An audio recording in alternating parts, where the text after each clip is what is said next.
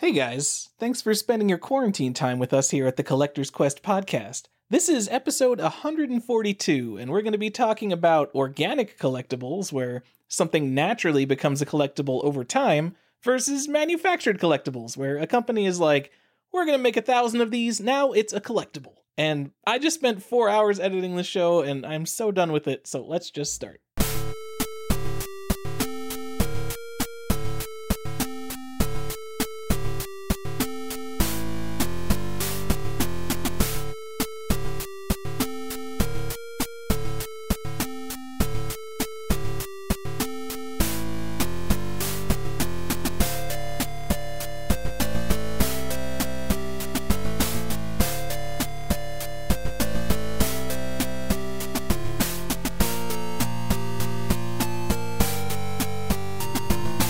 Back to another episode of Collector's Quest. I'm Tyler, here with Johnny and Stefan. What's going on, guys? Again, like usual, this is the first time we started the show. We just jumped on Skype and hit record. This is it.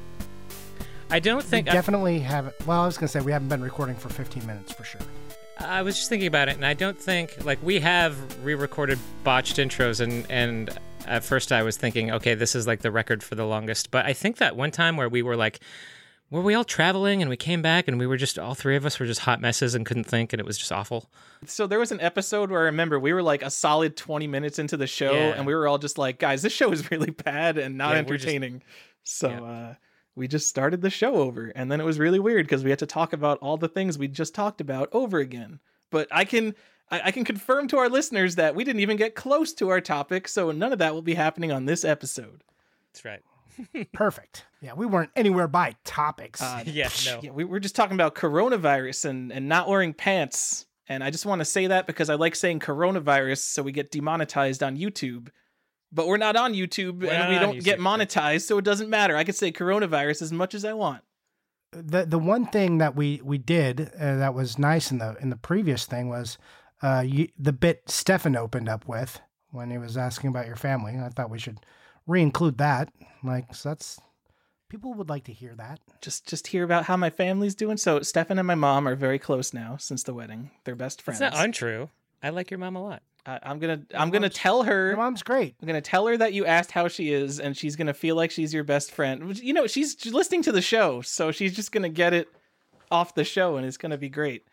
My parents are currently doing okay. Both of them do work in healthcare. My mom's a pharmacist, and my dad's the pharmaceutical director at a hospital. So my dad's hospital is 100% full of corona patients, and my mom deals with people physically tapping her on the shoulder dozens of times a day, asking for things like masks. And all the things they ask for are obviously out of stock in the retail pharmacy she works at. I mean, it seems inevitable that they will eventually get the virus unless something happens, but hopefully not, and they're doing good now, so... At a director level, does your dad have to be at the hospital all the time? Like, is he able to? He does. He has to go in, and then he comes home, and literally, I'm like FaceTiming with him. I'll have a 30-minute FaceTime, and he'll get like 3 phone calls from work on the FaceTime. It's seems like a nightmare right now if you're in a hospital. It's not great, even on this side, because as you guys know, Carly is a nurse, and she's in the hospital, 4 times a week, and it's not the best. It's not the best right now. Even the telehealth stuff. So my sister is a nurse practitioner, and she is telehealth. So like all her patients, she works from home, and she interfaces with patients from their home.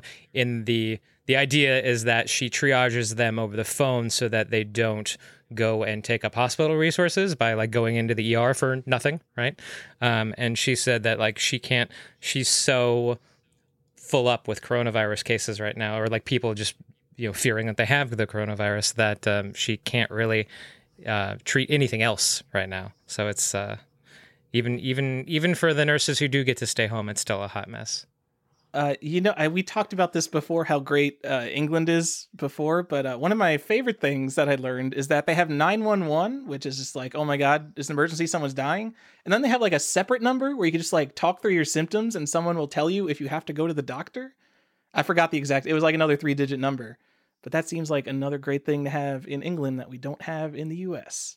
Yeah, not nationalized anyway. I mean, I know like certain like insurance providers or hospitals Like have a I'm service sure I like could that. do that with my insurance. I can go to the website, log in, and figure out their number.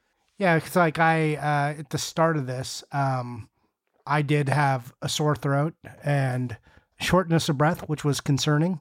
This is like a month ago now, and they did a phone call with me. It turns out I just had strep throat, so that was cool. Just strep throat, so. So I guess it's a good time to get into the topic. Like we said, we hope everyone's doing well. But Tyler, this is your show today, so tell us what we're talking about. I'm going to say that this is a topic that I would link to viewers of Reserved Investments, of which there are 2 of on this show. So, Stefan, this is also your topic. The topic is, we're talking about organic collectibility versus manufactured collectibility or manufactured scarcity. Because in terms of value, when you think of collectible things, we say all the time, if it says collector's edition on it, it's not a collectible, which is a broad statement. It's often true. It's not always true. There are some very cool collector's editions, but for the most part, subjectively, I will say the best collectibles are the ones that when they came out, no one thought they were going to be a collectible. And want to talk about maybe what you should target or why this is, or the different aspects of what makes an organic collectible better than manufactured scarce collectible. I mean, it should be obvious on the face, but we're going to still drag it out to a whole podcast. Yeah, we sure are, because Tyler wants to. Yep. All right, let's do it. Tyler, what are some, if we're going to talk about that organic versus manufactured, what is, I mean, tell us some of the key components, but what would you say is the number one key, like what that makes something organic versus manufactured?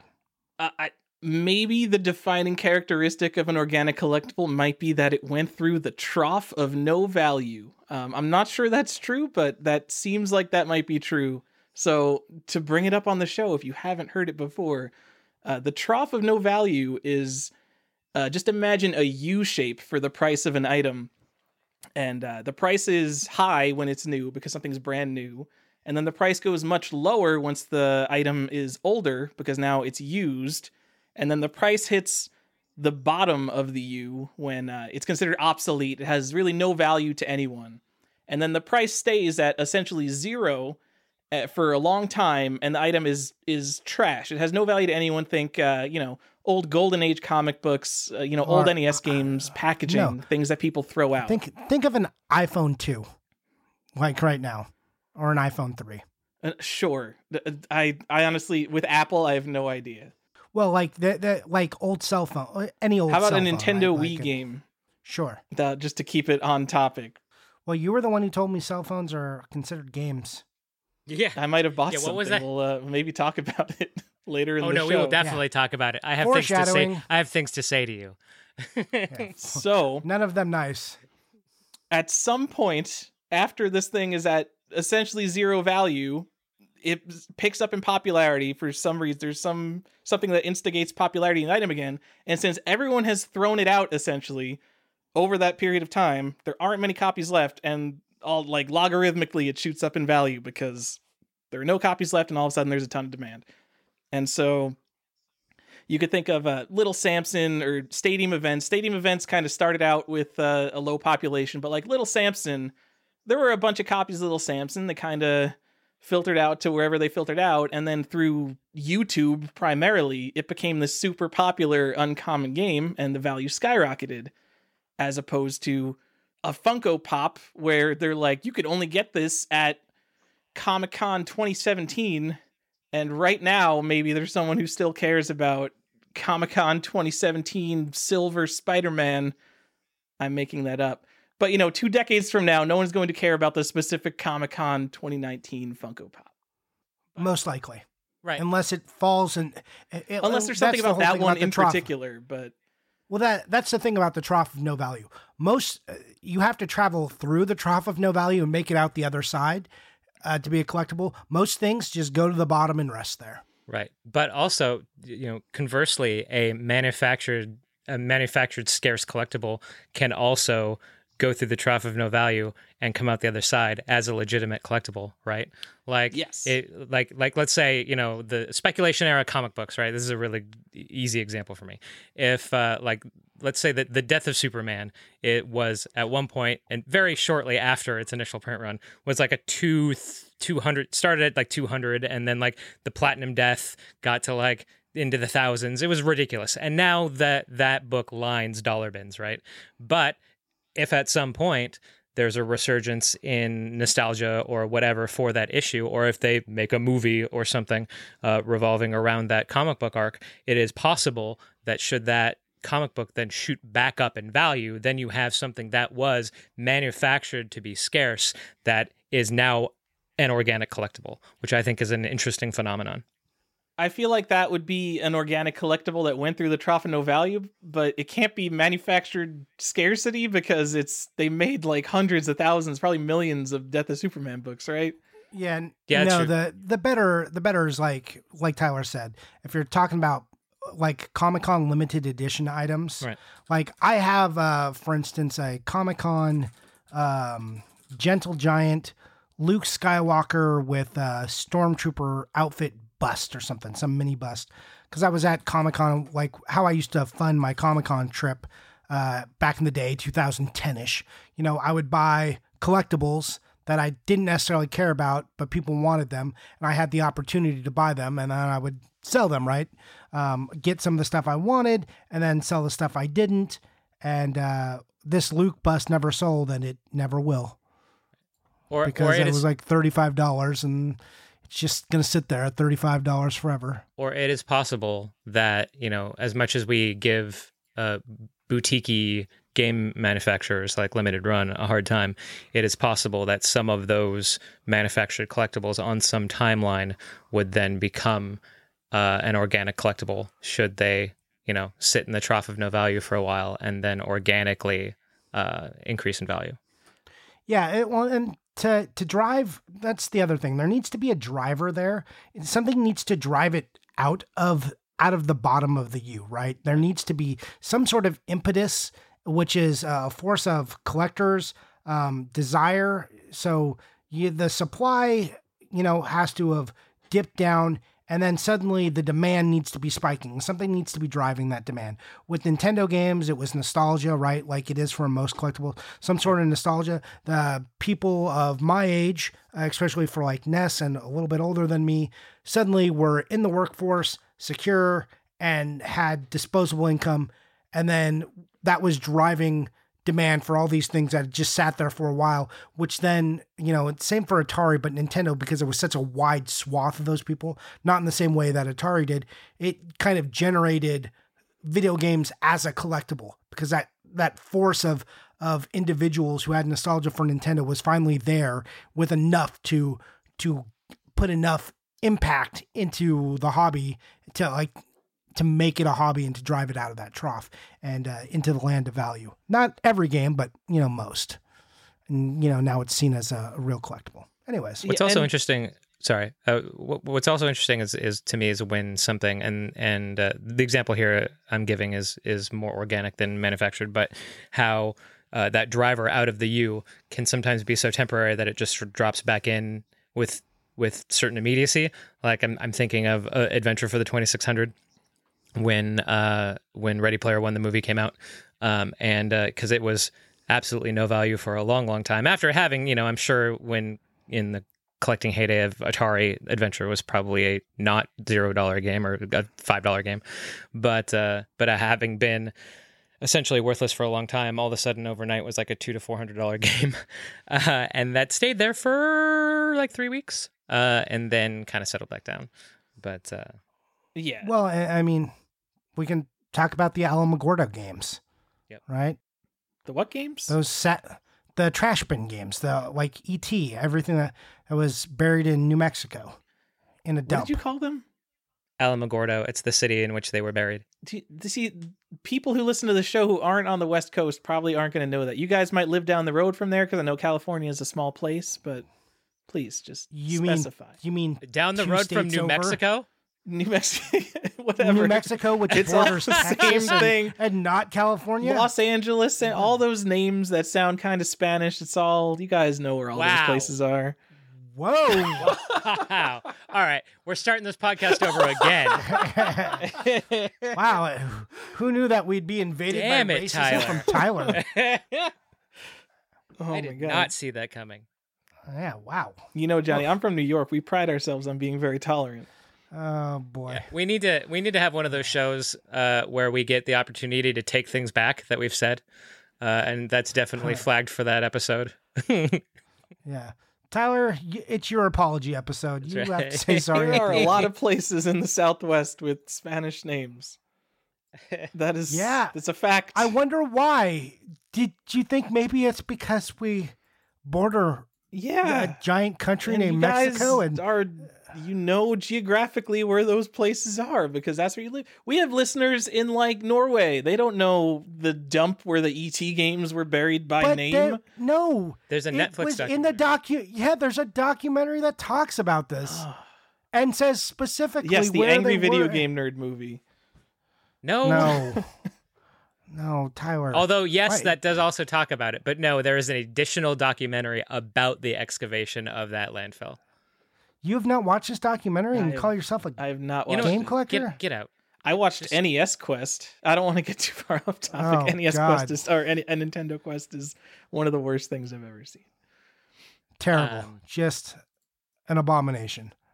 Also, if you buy one of those games, if you buy it from, because the city actually sold a bunch of those, they took a number of them and kept them for a local museum. If you go to Alamogordo, they have a community museum where there's just a giant pile of these games under glass. But then they did sell a bunch, and so usually the ones you find on the market now, unless someone was there and like pulled one from the heap, then it comes with a certificate that says Alamogordo on it. It's like a certificate from the city. So it's actually. I was just thinking. I know like, this of course because I have you know one. it because Johnny knew the name of the place, and you have Defender, I think, with a certificate that says it I do. on it. Yep. Trough of No Value, a game that was buried, and now I think they go for over $100 usually. Yeah. Yeah. I, Literal trash. well now over collectible. $100. And it's funny too because people are like, well, because I have it in like a shadow box where the front flap opens, and so they'll go, well, how do you know it was really in the trash dump? And I just open the box. I'm like, here, smell it. It is vile. It is absolutely vile. All right. Well, that's what I would have imagined, and part of the reason I never want to own one. Nice. But it's history. Anyway, we were talking about limited run games and how people might care about those one day and they might spike. I feel like that's a different thing if there's a surge in demand on something that everyone was holding on to from day one and kind of hoping that would happen. I feel like it's hard to be an entirely organic collectible if everyone who bought it on day one thinks it's going to be a collectible. Even if it increases in value, which could totally happen. Like Breath of the Wild Master's Edition. That was like $150, I think. And like from day one, it was selling for $300, and it's still selling for $300. It was sold out instantly, and this is the one with the statue. Yeah. What's that Huge, What's that huge ridiculous? black box. There's that ridiculous big Wii U one that I think is it like a Dynasty Warriors game or like the Hyrule Warriors? No, that was a Nintendo no, store exclusive. Yeah. Yeah, and that's not very big. We're talking this one, the special edition for Breath of the Wild, or the collector's edition, whichever it's called. It's a giant black box because there's 3 editions. There's the regular Breath of the Wild. There's the one that came with the case for the Switch. And then there's the one that came with the giant statue. And it's a giant ass box. It's like 18 inches tall and like 9 inches wide or something. It's gigantic. It's ridiculous. So Tyler, in your opinion, then you're saying that if something was at one point or originally manufactured for scarcity, that it cannot become an organic collectible? Calling you out. I don't think so, because if everyone was holding on to it from day one, hoping for that, then from day one, people were thinking of it as a collectible.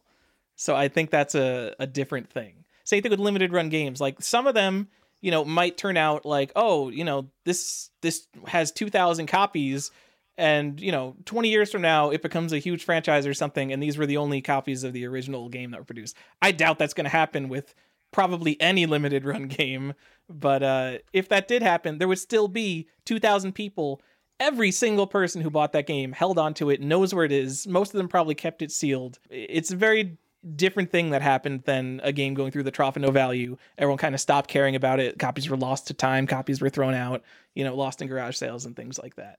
Right. It's like Street Fighter, the stupid, set your house on fire Street Fighter edition that they made. 100%. That's the worst case, because not only was it a manufactured scarcity collectible, they manufactured way too many of them. Like, what was it, 7,500 for Street Fighter? No, I think it was only 5,000 for Street Fighter or something. It was lower than like the Mega Man. Yeah, Mega Man X was ridiculous. It was, I think it was 8,000 for that game. The thing about that's like, and this is like one of the points I wanted to make on the show, is when something is manufactured like this, and why games, and this in general for collecting, why when an economy or a recession hits, why some of these, it's like a problem with the industry. Some of these people will never let it go because they've got it in their idea, because this idea of the manufactured collectibility of it, that it is a collectible, they attach themselves to that idea. So even in the face of numbers and economic pressure, they cannot get the idea out of their brain that it's collectible and it should sell for more. So that's why you'll see games that are like, well, I'll just wait it out.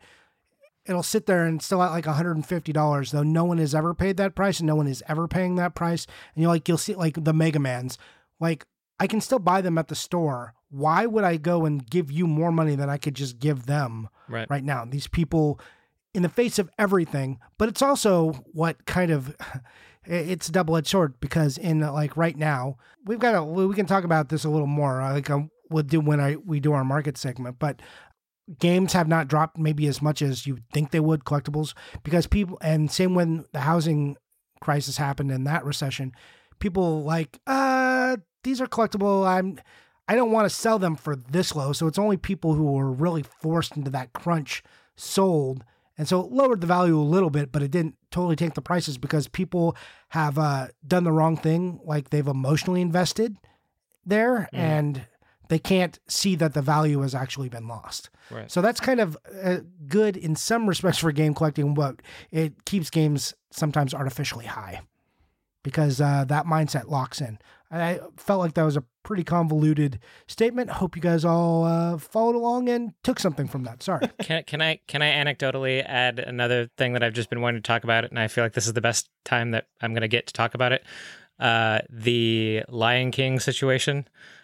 With I Am 8-Bit. Oh, so gross. Yeah. So the Lion King game, I Am 8-Bit did a physical run of, it's Super Nintendo, right? They did a Super Nintendo cartridge? Super Nintendo Lion King and then Genesis Aladdin, I think. Right. So if you go to I Am 8-Bit's website, that game is sold out. You cannot buy the Lion King. They did it. They sold out? Yeah. Yep. They sure did. They sure did. And that tell Johnny. That ugly-ass copy?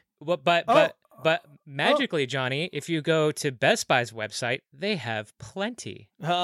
Weird. What is with Best Buy buying these limited print game things and selling them themselves? What is Best Buy doing? Like Doug or whatever from Limited Run Games called them up because they work with I Am 8-Bit sometimes. Like, Oh, that's why, because they work together. Yeah. I 100% think that's exactly what happened. They had a glut of stock that they couldn't sell through, and they offered it to Best Buy at probably pennies on the dollar.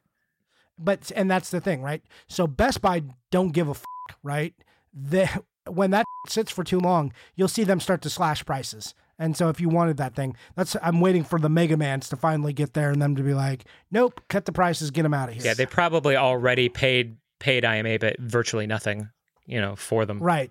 So this makes so much sense, because I Am 8-Bit doesn't want to put their limited edition collectibles on sale, because that's obviously a terrible look for anything they would ever sell in the future. Right. And they obviously want it to say sold out, so it gives people fear of missing out, that they're gonna, you're never gonna be able to complete your I Am 8-Bit reissue collection. Right, exactly. Yep. Yeah, I'm the one who sent you the picture of that, Stefan, when they were at that.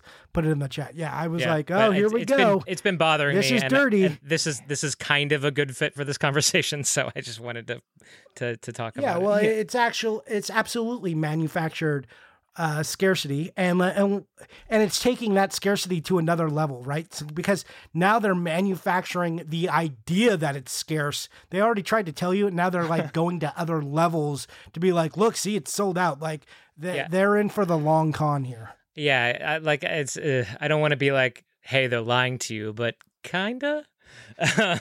This is actually pretty common with other kinds of even video game collectibles just alone, because what was the Metal Storm? I forgot. Did IMAPA put that out?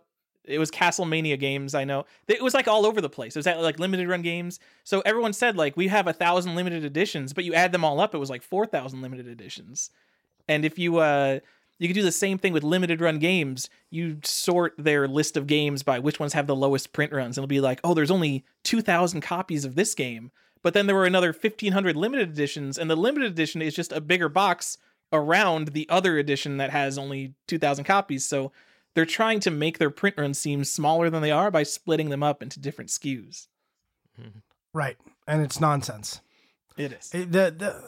I hate those special editions, especially when they put just the regular Switch case in there and there's like, yep, there it is. And still has the SKU on and everything. It doesn't even say like not for resale on it. Yep. I wish they would actually do that so there was some differentiation. An insert art variant, right? How special would an insert art variant be? Like, oh yeah, I've got the cool version. One of the things that's like the worst about that is between versions, the boxes are sometimes the same too, like between the Vita version and like the PlayStation version terrible. And the Switch version. So you could just get like, if you found it cheap, you could then one day slot it in, because a lot of times the Switch version will sell out, but then they'll like have the PlayStation version. So you can totally manipulate that. It's nonsense. Limited run games does that all the time. They just put a sticker on. Yeah. Yep. I hate that. So one thing I want to talk about different SKUs, and this is pertaining to limited run in particular. I know I feel like I'm picking on them, but so be it. One thing that I just wanted, a lot of people don't know, and this isn't something that the Hide, they've talked about it before, but it's just not widely known, and I wanted to point it out, that the way that Limited Run sets up their contracts with their developers and their publishers is that after that first run, they are not allowed to do an identical second run, but the developers are well within their rights to manufacture another run as long as they do a cover variant. So I know a lot of people are the publisher or developer, depending on who Limited Run is working with, is contractually within their rights to create additional runs as long as they do a cover variant. So that's just something to know, that when people have it in their heads that like, oh, Limited Run did this game and now I'll never have it physically, know that they could very well see subsequent runs, and not only have developers done that previously, but Limited Run is now doing it. They just did a second print run of Psychonauts. They teamed up with another boutique game company. Johnny, help me out here. I don't remember which one it was. I think it was the same people who did Strictly Limited Firewatch. Or something. Yeah. Or wait, maybe it was Strictly Limited. Yeah. So anyways, so then they teamed up with another publisher, boutique publisher, to print another print run of a game that they originally printed. So I just wanted it to be known. Again, this isn't something that they hide. Like, you can, if you listen to like interviews with the Limited Run guys, they do occasionally talk about it. But I just didn't. A lot of people who collect Limited Run have this like FOMO that they'll never see this game again, and that's not always true. Well, FOMO is their business model, right? And they get around, they don't get around it, but they justify it by saying, well, only the Limited Run version says Limited Run on it. And it's like, well, isn't the whole reason that Limited Run is supposed to be special that it's the only printing of this game? So what do I care that it has your logo on it if it's not actually meaning anything? But I'm kind of getting off track, but I mean, their whole business model doesn't make any sense anymore, since literally everything is a pre-order anyway. They're just a game publisher that does low numbers. Yeah, they're bullshit for many reasons. Like, their whole their whole beginning spiel, which I was on board with, is like, we're going to preserve games that got digital releases and never saw physical releases. Yep. Now they're just a repro company doing, no, it is when you make a new Star Wars game that already exists, it's just a repro of that, right? Like all those Star Wars games are just repros? I would call them reissues, but there's no accepted terminology, I don't think. Yeah, so whatever. Okay. Reissue, reproduction, it's still just a bad edition of a game that's already there. It's not even like they put it out on the Switch or something. They're just like, oh, you want Rebel Assault? Here you go. Play Rebel Assault on your PC. Yeah, here's just a disc we burned. You're like, but I already have that. But you get a tchotchke box with it. Yeah, but now you have our version of it. Tyler, just to be clear, your distinction between reissue and reproduction is just the legal ability to reproduce it, right? A reissue is like a new edition of a book. Like it'll have a different cover. But it's the same book. A reproduction, I would say, is a nearly identical copy of the same book. So like, someone has the first Bible ever. I don't even know if that's a thing, and if you made an exact copy of it, I would call that a reproduction. So, question for you then. So, like, is the greatest hits version, that's a reissue to you, right? I don't care. I would just call it a variant personally. And we're not even arguing. No, I know. I would just call that a variant. I wouldn't even think of it in terms of being issue. But I would call. Yeah, I guess that would be a reissue. You are the one. You are the one that did a podcast solely on this topic. But I did it on aftermarket games, and greatest hits would come out in the lifespan of the console. So, but I just wanted to make that point, right? Like, so. Like a greatest hits is not desired because it's not the first one, but somehow Limited Run comes and does the third printing of it essentially, and now people are hot and bothered for it. That should be the worst one to get. So this is kind of the core. We talk about it. This is the core of what I want to get from this episode is that we have limited money, and a lot of times these companies will make these editions, and besides the fact that they're charging a premium for this new product.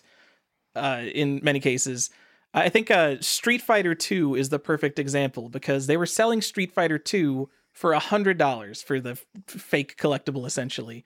And at the time they were selling it, a sealed copy of Street Fighter 2 on SNES sold for $100. Yet there were still, 5,000 people that chose to buy the fake copy. And I guarantee there are a lot of sealed copies of Street Fighter 2. There probably aren't 5,000 copies of Street Fighter 2. A bona fide real collectible that people could have just easily gone out and bought for $100. Because if 1,000 people or 5,000 people went and bought that, it would probably shoot up way in price. So with your limited money, instead of buying, 3 or 4 limited run games and, maybe spending $300 on that, you could buy one bona fide real collectible that has already stood the test of time for the stuff that we're interested in. It's probably been, decades maybe that it's been a desirable collectible game. And I think not just monetarily, but in terms of your collection, you will turn out better every time if you just buy real collectibles with your money instead of stuff like this. Hey, since we're back on Street Fighter 2, can we talk about chase carts? Because I hate them, and especially I hate how they executed them for the IM 8-bit product. So chase carts, just like blind box action figures and toys like that, it's a super ultra limited version of a thing, and you don't know until you open it whether or not you got that chase cart. So in Street Fighter's case, it's a green quote unquote Blanca colored cartridge that glows in the dark. It's not Blanca colored. It's ugly. Yes, it is indeed ugly. But so the thing is, like, that's bad enough. Like, that's okay. That's kind of shitty that you're like, talk about multiple layers of manufactured scarcity. But then the way that you tell whether or not you have a chase cart in this instance, you have to unseal the collectible and open the box. So in order to see whether or not you have the quote unquote higher value product, you have to take the product and make it a lower value, right? Because honestly, how many people were, if there were not a chase cart, how many people were buying this product to open it? I would wager the number would be very close to zero, especially since they'll light your house on fire. Well, and because if you wanted a player's copy of Street Fighter, it was like $15. Right. If you wanted just go buy a cart. fucking Street Fighter. Right. No, I talked about this. I forget when. I think when it first came out, how much I fucking hate these, especially because they put them in a gatefold box. And if you're gonna put it in a gatefold box, then let me see what the is behind. Why is the there not a gatefold. window? Yeah. Why is there not a window? A small window, even just a slit, something, so you know which version you got. They could have windowed the box and put a sticker seal on it so that you freely open the flap out of the shipping box and saw which cartridge you got. Okay. Also, hear me out here. First of all, I've already been on the other side of this argument from you. I think any of these companies should be trying to give you reasons to open your box and not keep it sealed, but pretending they're not going to do that. How about this? Don't seal games that have blind box carts in them. Just let people open the box. There's no reason for it to be sealed. You're shipping it from your warehouse. It's not like it's going to be on a store shelf and someone's going to pop out the cartridge or something. Just send it unsealed. The shipping box in this instance could be considered the like quote unquote sealed box that you are then opening to see the surprise element. You could not seal the box and with a shipping box still get the same experience of the like birthday surprise, right? So why not do that? I know these companies are never going to do that because they're targeting the people who think like, oh, if I keep it sealed, it's going to be worth something one day. But in terms of like giving me enjoyment, like I know Metal Storm is never going to be worth anything. So I have no problem opening that. But I know there are people who would be like, oh, I feel bad opening. I feel like I'm destroying value. It's like, no, you bought this to enjoy it. Just open it up, look at that action figure and be like, oh, okay, that's a cool action figure. So I know this is beyond the point of organic collectibility. Stop sealing stupid limited print items like this. Also, are you then saying stop buying limited print run games to not open them? Because you say that, you know, people bought Metal Storm to open it, and I would hazard to guess that there is a significant percentage of people who did not buy it for that reason. Yeah, I know a lot of people wouldn't open something like that. I would say don't buy limited run games to not open them. I would say instead of your next 4 limited run games, add up that amount of money, find a $300 real collectible game and buy that instead. Because for every, 10 hype trains you're trying to jump on with limited run games, I guarantee if you just bought one game that's already like a top tier collectible, you'll come out better when you already have the top tier collectible rather than hoping some PS4 or Switch game 30 years in the future is going to be seen as some kind of cool thing to have. Absolutely. So should we do the math on that? Or have you done the math on it already? I've not done the math on it. What math is there to do? Wait. Johnny will always find the math, Tyler. I've done math on one thing. I went to eBay and I searched for limited run games and I sorted by highest price because I wanted to see what the most expensive game was. And there's not like limited. It's only been, how long has the company been in business? 5 years. But I mean, there's nothing selling for like thousands of dollars that has turned into like this crazy cool collectible. It's all mostly stuff hovering about what it originally sold for. Yeah, I think. Yeah, there's a few exceptions, but yeah, I think the most expensive limited run games right now are actually the ones that you could consider organic collectibles, and that's like the first 1 or 2 games that they did. The most expensive one was Jack and Daxter, their limited edition one that looks like a book. It was selling for like $300 or $400. Well, maybe it's just because I didn't. There wasn't one actually for sale of whatever one you're talking about. Yeah, so they did. So I don't know how much you know about the backstory of Limited Run, but they were like a regular publisher or a regular developer at one point, and the reason that they did the very first one was because the company was going under, and they genuinely wanted to preserve their digital only game for posterity. And the fact that it sold out, and then the next one sold out, and so on and so forth. That's how the brand came about. So there was a time when they weren't really doing this for the same motivations that they are now, when they were just trying to preserve their own games for posterity, and those games tend to be the most expensive. Wait, so what were the first game? Was it Breach and Clear on Vita and Saturday Morning RPG? Yes. Yep. Are you telling me this whole company came because we needed to preserve Breach and Clear on the Vita? Oh my God. All right. Is Breaching Clear a good Okay. game? I've never played it, so I guess I can't on it, but I've It's also not never terrible. felt like I needed to play it. But it's not. It doesn't matter. Like the quality of the story is still a great story to me, yeah. right? Like that it was people just they were just proud of the work that they did, and they wanted to not see that go away. And now they've got big booby anime games. Yes. They sure do. Nurse Love Addiction too. Woo! Well, and there's there was when they had to go chase down people and be like, hey, this is who we are and like this is what we're interested in doing. And like when they were in that phase where they were going out and they were finding games to do physical runs of, I think that was like the golden age as far as like the quality of the games that they were making. Whereas now, like I have seen business plans built in where like limited run is actually built in at launch, right? Like, or at, during development, they're like, this is just part of our life cycle. We're going to do a digital game and then limited run is going to do the physical edition. And so it's just like rather than them in like a grassroots sort of guerrilla fashion going out and finding games that they love or games that they feel are important to be preserved. Now they're just literally doing everything. And the fact that it's this constant stream of these FOMO releases. First of all, if you have fear of missing out on buying something because you think it's going to be a collectible, then that's just something that you shouldn't buy. That is a really big indicator that you're buying something with manufactured scarcity rather than true collectibility. Organic collectibility, at least. But because there's this constant fire hose of limited print things, whether it's video games, I mean, this also happens with like records and clothing. There's always the next drop. What are the chances that not only the specific game you buy, what are the chances that the era or the console of this limited run thing that you buy, anyone's even going to care about it in the future? If you're even going to care about it in the future, because I could tell you, currently, if I had some hyper exclusive PS3 thing, I'd be like, oh, well, it's too bad it's on PS3 and no one cares about that. Right now, the Switch seems really special. It's everyone's favorite console. It's got these adorable little cases.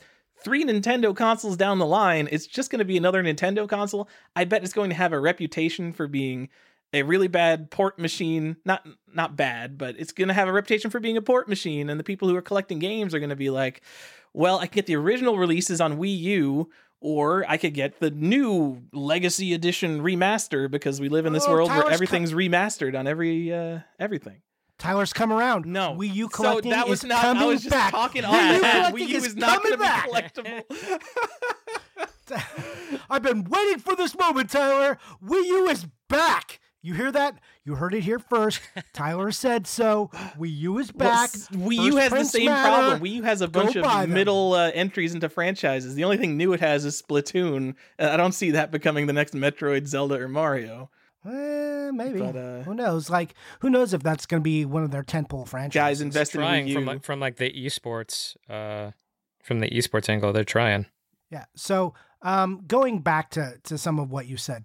First off, 100% on holding off on this stuff. If you fear you're going to miss out on it, then you're buying it for the wrong reason, because that's not something you want to do. That's, like you said, completely manufactured. That's not to say that if you don't like one of the games that you shouldn't buy it because you want it. Like, I'm completely honest. As much as I shit on limited run, I like Shadowgate. They released Shadowgate. I bought Shadowgate. I'm looking forward to that coming. It's not because it's some limited print of Shadowgate. I just want to own more Shadowgate in my life. That's it. I'll let you keep going, but ahead. I just want to say, like, Streets of Rage 4 is currently like up there, and I'm like, well, that's Streets of Rage. That's a big franchise. Like, this might be my only chance to get it. But at the same time, it's like I'm not waiting for Streets of Rage 4. I'm not personally the biggest fan of that. So if the only reason you're buying it is because of the fear of missing out, then that's the problem. Yeah. No, that's what I'm saying. That's not why I bought Shadowgate. I bought Shadowgate because I like it.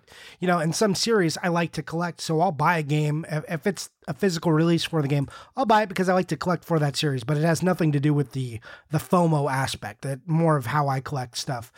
Entirely different. But we were talking about what the value is of those games. And I think I counted roughly 14, and that's not a hard number on these Star Wars games. So let's say you were buying those Star Wars games, and they're roughly $40 each. And there's 14 of them. For the and poor these are people just versions, the aren't regular. they $60 each Yeah. for the good versions? No, they're more like 80 for the good versions. That's $560 you could have put elsewhere. That's a good, like, solid collectible. That's a very high tier Super Nintendo game, high tier NES game, for instance. That's a couple of sealed games of mid tier stuff maybe, or low tier stuff that you could have went out and bought if you're interested in those avenues. Now, if you are buying the big box edition, because this is just like the regular versions, right? The poor people versions, as Tyler said. The kind I would recommend you buy, like, that's if you're just trying to play it, just buy that one. Don't go crazy for the shitty bad version, which is the special edition.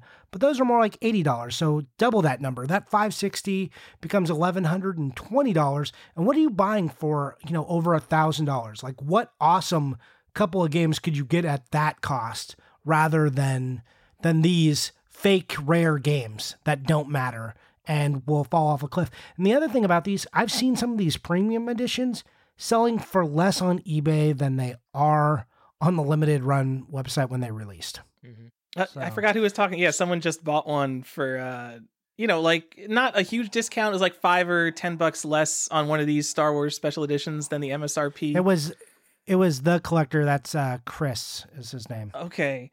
But a comic book guy. I forget what his name is on Instagram right now. It frustrates me, the people who flip these and then immediately lose money, because one, yeah, you're an idiot, but secondly, you didn't lose $5 or $10 when you sold it for $5 or $10. You got eBay fees, you got PayPal fees, you got both limited run and shipping to the end buyer. You've got tax on 2 of those different transactions. Like, there's so much money that got lost. Like, why didn't you just ship that game directly to my house and then send me a $20 bill with it? And then that would have been a much more efficient transaction for everyone involved. Well, some of that is the way these games are acquired, right? Because some of these people have bought from other people who bought out of bad situations, so maybe they picked it up for less. So you can't just say that, like, the resellers had a problem. But also, Limited Run does this thing where they say they only sell direct through Limited Run, but that's not true. So, like, I know stuff goes out the door at Limited Run that's outside of the production number to other people who then sell it at whatever their cost is, which is not exactly what you and I would pay. Yeah, and they do have some brick and mortar deals where they sell directly to game stores. So that's actually a pro tip there. If you're afraid that you missed out on a run, go ahead and check around your local game stores to make sure they don't have any. Yeah, because there's not a lot of stores, but there are a few that have them, and they have, just like anybody, they have wholesaler deals. Like, it's not, and that's outside of the number. So again, back to that artificial number that they try to keep their print runs low. This is like another way that happens. Also, they make a bunch extra in case of damages and things happen. So there's more than the number implies. Yep. So Tyler, I know you had some other, like, big points you wanted to make. What else do you want to talk about manufactured collectibility versus organic, and why you should avoid manufactured collectibility? So honestly, the very first point I wanted to bring up, we never got to, but it's that if you're paying for scarcity on a brand new item, if, like, that's the reason the item costs a lot, the only person that's getting value out of that is the manufacturer. So $150 PC game, a mail order version of Wolfenstein 3D, that's pretty special. It wasn't in stores. People didn't keep those boxes. Apogee happens to be one of the most desirable PC publishers. Out of tens of thousands of PC games, there's almost none of them that are in the hundreds. It's a very, very small fraction that's in the hundreds. And especially not just because they're rare. There's tons of rare games that are totally worthless because no one cares about them. So when you're going to limited run games right now and you're spending $150 on Chex Quest, that's a free game that you're basically paying the price for it as if it was already a rare collectible. That is what gets me. Like, you could go and buy, probably not now because now they're, like, remaking Chex Quest and stuff, but for $150, I could almost guarantee you could have got the original organic collectible a box of Chex cereal with Chex Quest in it for $150. And now you're buying this box that essentially has no value. It has a bunch of tchotchkes in it, stickers, coins, a statue, a soundtrack CD, enamel pins, a t-shirt. There's all this stuff that costs essentially nothing from China. And it's just junk that has a license you enjoy. That doesn't give a game value. Honestly, limited run games Chex Quest is what prompted this episode. So that's why I'm talking about it right now. Also, just so you guys know, we've tied it back to more cereal because everyone wants more cereal content. Yeah. And if you... Perfect episode, Johnny, right? We did it. We definitely didn't mess up the beginning and ruin all of that stuff. We managed the perfect episode today. The other thing, back to cereal, the collector's edition of this box from Limited Run is like a cereal box. They did that. So I'm curious if cereal collectors are going to be even mildly interested in this at all. Probably not. I'm going to say not a chance. I hope not, but it is in a cereal box. And they've got a full-scale Zorcher replica, like the Chex Warrior statue, like you said, enamel pins, some hollow foil stickers. Now, is it holographic or is it foil? Which is it? Or are these actually holographic foils?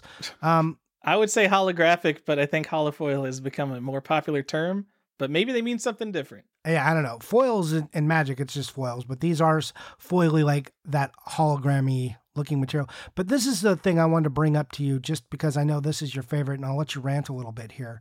Can you tell me, Tyler, was this game, because they put it like on the original disc, or it's a USB stick that looks like a floppy. Is that how the game should come? Or okay, shout out to my friend and college roommate Ben, who looked at Chex Quest. He's a big Chex Quest fan, and he looked at this and he kind of wasn't impressed. And the very first thing he said is, "Why the is there a floppy disk? Chex Quest came on a CD." And it's just, it perfectly exemplifies what is wrong with this, that they have these floppy USB drives because it's just something they have laying around. I know that they had it in the Sigil big box limited editions that they put out. And just like, well, we've got 5,000 of these USB floppy drives that look like floppy disks. So I guess we're putting them in Chex Quest, even though it makes no sense because the game never came on floppy disk.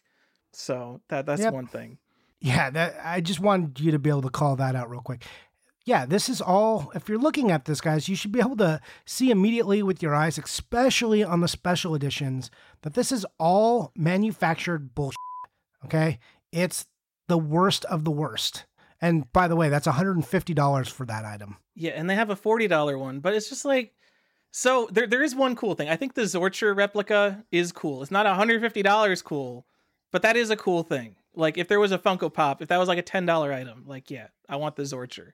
But I'm not going to buy, because people try to be like, oh, there's 20 different items divided by this, so you're only paying like $8 an item or whatever. There's so much stuff in here. It's like, well, it's a sticker. It's an art book with 24 pages in it. None of this has like actual value to me, besides the Zorcher thing, which looks like it might be cool. And I don't want to say that when like Infocom put out games, they would put out stuff like this all the time. Like we could put in, an extra $1.25 worth of stuff that makes our box seem a lot more packed. That's all the kind of stuff that we're getting in these very samey limited editions now. But I do want to say what I do think has value, because I don't want to just say it's impossible for any of these games to have value. I just think there needs to be effort put into a release like this to give it value beyond just being, oh, it's limited. And so you could have a better version of a game, whether it's an HD remake. Just think of like what the Criterion Collection would do. They wouldn't just re-release the existing footage. They remaster the film with their 2K restoration nonsense and put out the best version of that film that's ever been on Blu-ray. They could include a documentary about the making of Chex Quest or interviews with the people who made it. They could give you a coffee table book, essays about why Chex Quest is important and why we should re-release it, how Chex Quest came to be. Not a cheap art book. I don't even think this thing has an art book, does it? But something that takes effort or art to put together. Like someone made art for that poster, but I don't know. It's a poster. Yep. Don't forget that, they made a vinyl soundtrack of it that you can buy as an ancillary item that they didn't even put in the $150 version. But there is a special Chex Quest fan bundle for $217, which includes the big box edition, the cereal box edition, and the record. Okay, in case you want this that. makes me mad too, because you already have a box of essentially nothing. What does that box cost? Probably $25 to put together. You're telling me for $150 you can't include the vinyl soundtrack, maybe the most interesting item in the box? But again, the Chex Quest is based on Doom, which has like its sample-based soundtrack and the MIDI soundtrack, and the high-quality soundtrack would be a MIDI soundtrack played through like a Roland sound module, like an SC55 or an MT32, and each of those different sound modules has a different sound. So you can't put out the definitive Chex Quest soundtrack because there's going to be different soundtracks depending on what kind of audio hardware you had. And if you're listening to the version that all the poor people without MIDI modules were listening to, then that's not the best version of the soundtrack. So why? There's no reason for this to be on vinyl. Johnny, this is the worst game to have a soundtrack for. All right. Glad we did it. That made me sweat. Also, yeah, I feel more attracted to you than I ever have. Oh my, that's weird. I played Chex Quest. The last time I played it was probably like 3 years ago. But it was the first game that I played after like specifically importing a $400 PCI card from Poland that would let me use my MIDI sound modules. So I got that perfect Chex Quest audio, Johnny. Nice. Also, I just want to call out that the soundtrack, like, I don't know what they were going for here, but like the record, it looks more like an Eggo waffle than a Chex, to me anyways. Also, I have a problem with the way people bundle things now. And this is like, again, part of that manufactured, like this collector's bundle. There's nothing about this bundle that makes it collectible. There's no special box set. This is just all three of the pieces that you could buy individually smashed together in one SKU. Yeah. There's no special box to go in. There's no discount on the price. So like, that's another thing that these people who do manufactured scarcity do now. They create fake bundles full of garbage stuff, like Skybound. If you look at any of their stuff, like not any of it, but some of the stuff they did, they had like the shit they threw in their special edition box, didn't throw the games in there, and then it was just stuff you could buy from the store. And if you just pieced it all together, you'd be paying the same exact price, but instead you bundled and accidentally bought a bunch of dumb shit you didn't want because it's like garbage. Oh, I've got that sticker. No, you paid $5 for that sticker because it was in the bundle and also in the store, and they're just adding SKUs up. So be wary of fake bundles, especially bundles that aren't even all bundled together in one box. So if it's an item that you would take out of the box and go, that's neat, and then put it back into the box, it has no value. It's not more collectible because it's there. Nope. You know what part of big boxes I like the best? The box. The box. I mean, the Chex Quest box is cool. Like, I don't think Chex Quest is bullshit. I think the price is crazy. I think people will buy it because they'll think it has value in the future. But there are at least a couple things cool about it. One being the box and the other thing being the Zorcher. Also, like, why wasn't the cereal box just the definitive edition of this? Like, instead of doing this big box one, like, why not package a different box? Like, the coolest version is definitely the cereal box. Why make people jump through the hoop? I understand they're trying to make money here, but, like, the price up is so high. It goes from $40 to $150. It's asinine when they do stuff like this. I don't know. I think it's because they know they can get it. Again, I know we're harping on this. I don't think this is the worst release because Chex Quest, while it is a game that was out there technically was never like a retail release where you could buy it, even though you could literally just go download it. If it's not freeware, it's very easy to find. Oh, and also I know that they went through a lot of effort to get the rights for it. I know that it's been in the works since at least 2017, and they have unsuccessfully tried to get the rights to make Chex Quest for an April Fool's joke in the past. Because not only do they need like the developer rights, they need, whoever, General Mills or whoever makes Chex, and they're probably just like, what, you want to put out an old, what are you talking about? Stop it. We have billions of dollars of cereal to sell. So, it is cool that they got the rights to this, but it also is Chex Quest. Yeah,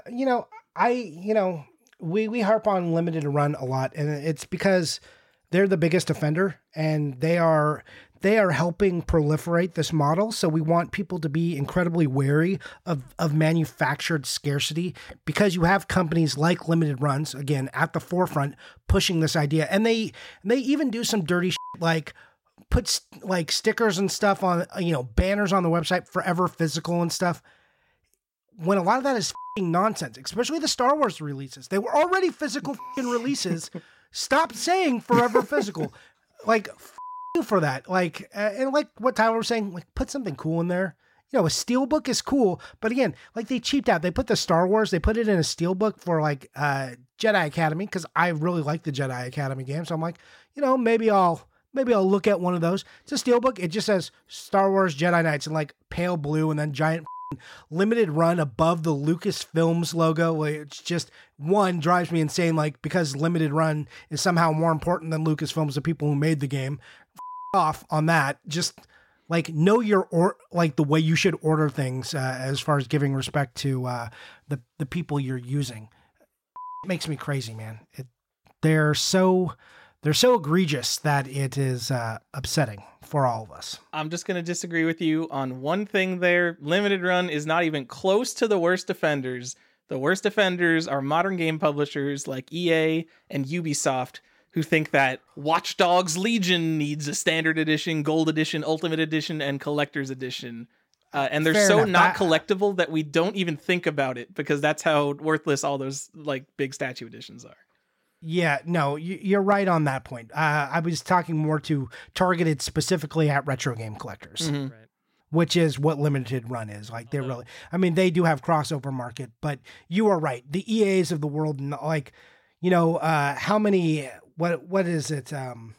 God, the NBA games on the Switch, where there's like the Legendary Edition, the regular edition, the Special Legacy Edition, like, it's really gross. And you are 100% right about that. The statue phenomenon is what has put me off of doing sets for modern games. It's not even necessarily the size of the library. It's how many ridiculous games got big box collectibles. Like, I have seen someone that did a Xbox 360 set with all of the like premium collector's editions, and it just looks like a GameStop, and it's just like, ugh.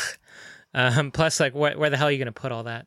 But is that just because of our age? Are there going to be people, in 2050 that are like, man, I wish my house just looked like a GameStop, instead of like us being like, oh, we want all the signs, we want our house to look like Funkoland. You have a Funkoland sign in your game room. Yeah, I do. I don't know, but I mean, the thing is it's going to come down a lot to space, right? Because even like a complete PS1 set or a complete PS2 set, while that is a lot of real estate, it pales in comparison to the next generation, where they really just amped up the statues and the big boxes and the the notices that say, hey, the game's not even in here, go download it, and here's your gigantic Fallout box. It's it's gonna command like such a space premium. Like a 360 set with all the statues and would take up half my game room. Like, that's ridiculous. Yeah, to piggyback on that. So, Stefan, where my Dreamcast set is, I could fit, like, of the large special editions I have for Xbox, I could not fit them there. Yep. In the space my Dreamcast set takes up.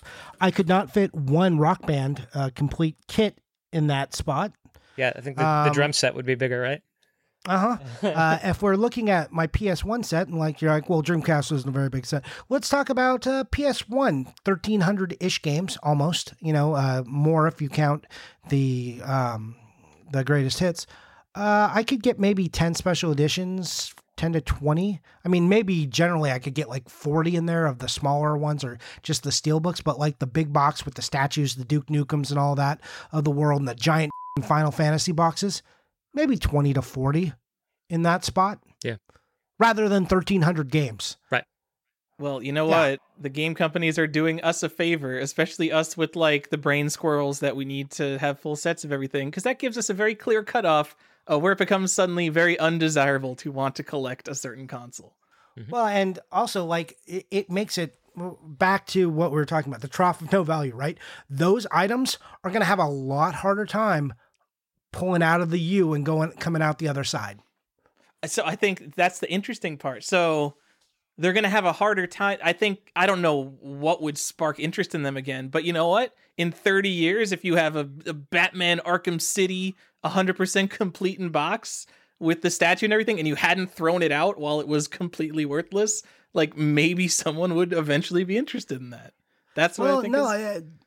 There are going to be some, right? But not all of them. That bet everything like, I don't know how many people are going to be clamoring for that Fable 3 that looks like a book in 20 years. Maybe there will be a large push on it. But like, that's the thing. When every version of it is also a special edition, when you make when half of your or a third of your run of the game is special editions, then it's not special. Right? Like if you made 100,000 special editions, that's not special. Or video games that come out and now they put day one edition at the top of the case. And it's like the majority of the cases out there say day one edition on it. So what does it even mean? Well, I mean, I feel that way about first prints too. Like, well, that's some nuance that video game collectors have not parsed yet, right? That the more limited version, the more rare one, so to speak, might be the one that's more value. But I guarantee like most of the greatest hits and like, player's choice games saw a smaller print run than the day one or first print ones, right? I mean, all of them. So why aren't those right? So why isn't that the more valuable? Because that's really the more limited one to have. Because it's garbage. Because the first run you do is usually your biggest run, right? Well, rarity is not value, Johnny. That's why. Well, and we've said that before. Yeah. But that's a thing that might get parsed later one day. Like as the hobby gets more nuanced, that's something that I think people will start to look at. I don't think collectively the hive mind will accept it, but I think people will start to notice it at least a little more. Yeah, that is also something that I wanted to bring up, just as sort of a pro tip, that if the edition side, if you are looking at these manufactured collectibles and as an investment proposition, or you're looking into these as you want to pick some up, if the edition number is listed, pay attention to that, because a lot of these quote unquote collectibles, it'll be like, oh, this is the limited edition. Here's the certificate, and it was out of an edition of 25,000. That's not in any way, shape, or form limited. Like, that is larger than a lot of regular print runs for a lot of games. So just understand that, like, if you have a certificate, if it's set, or if you can easily find out what the edition size was, then like even a manufactured rare collectible, if it's out of 500, that's going to be a better investment or a better bet for investment than something manufactured out of 25,000. I think there's a subjective thing to that on what is rare, kind of. There is a point where you can limit something enough to where it's definitely cool. Elemental Gearbolt Assassin's case was an E3 promo. I think there's easily less than 100 of them, let alone how many are accounted for. And that's seen as the holy grail of PS1 collecting. There's a ton of other circumstances about that, like it being a working designs thing and the fact that it's super cool. But even 1,000 or 500 could still be a lot if it's a game that nobody wants, if it's, some anime game on limited run game. So it's all down to the demand on things like that. Sure. Well, and you bring up an interesting point, right? Because you're talking about who did it, right? Working designs. You're talking about other elements that, go into the soup, so to speak, that make something desirable. So you have to look at those other factors.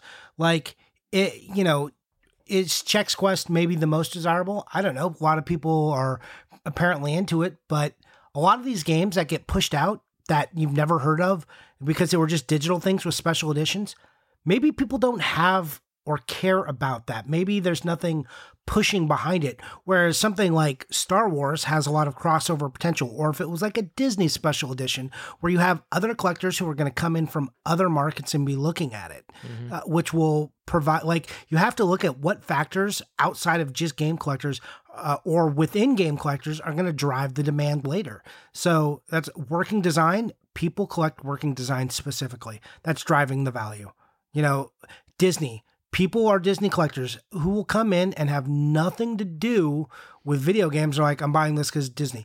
Comic collectors, same kind of stuff. If it's a comic book property, these are the kind of things that you have to like put in your brain when you're thinking, do I actually think this will, like, is this going to be manufactured and stay that way and be gross forever? Or might it actually make it out the other side? If you're looking to speculate, these are the kinds of things you have to think about. And that's why I asked you about the cereal box. Do you think any of these cereal box collectors are going to look at this and be like, hey, that's a cereal box. Maybe I should come over here and try and get that? I don't know. If you're gonna, not that I want to give speculation advice on Collector's Quest. If you're gonna speculate, I would say never do it on modern games is the way to do it. I don't care what's coming out. Oh, absolutely. But I'm just talking if go you're, buy hang tags, if you're thinking black box games. Yeah. Just go speculate on those. You're all gonna be millionaires. True. Yeah, those are much better buys. But I'm talking about if you're buying it and you're thinking about what comes out the other side, because before you guys were even on the podcast and you heard me say I'm an opportunistic buyer. Like sometimes I'll look at people like, oh, how'd you get that deal on that thing? How'd you know to buy that? And it's not because I'm a genius or because somebody told me something. It's because I sat down and I thought about, okay, well, how's this gonna look on the other side? I think about the other factors that come in and I'm like, if I've ever seen it, like, what do I know? I apply all those other things to the formula. It's not just like, oh, well, he's just so well versed in video games, he knows. No, I applied everything I've learned through this and then I've bought opportunistically. Johnny, that's not true at all. You bought it because you buy literally everything. So when something happens to become cool, you're just like, oh, look at me. I already happen to own that, huh? No, that's not true. Because I know. You have things like your Game Boy things and where you don't have full sets yet. I know. Well, and there's things I eventually got around to doing sets with that I was not doing sets with when I bought opportunistically. Or I bought sets because I had an opportunistic buy, which enabled me to do it later, right? And not being trapped by like the financial hill that is most of those games because I already got like some of the best stuff out of the way because I was thinking right in the beginning and not coming in when video games are all hot and $1 million and gonna bankrupt me if I try and buy everything. Not the Wii U. You can get Wii U games for nothing. Everybody invest. It can't go down any further. Get on the Wii U hype train. Show me investment advice. It can't get any worse than this. Well, I mean, I'm piloting that Wii U hype train. Let's go. I'm the conductor and the engineer on that. Put in that train sound and the whistle right now, please, Tyler. And all on board the Wii U hype train. Nintendo, Sega, Saturn. Choo choo. Are we over PS2 then? Are we not hype training? Are we not going to do a... Stefan, you need a goal that you can't buy all in one transaction. You need something to work on. Go buy PS2 games. No, see, that's what that is just challenging me to find someone that I can buy the entire PS2 set.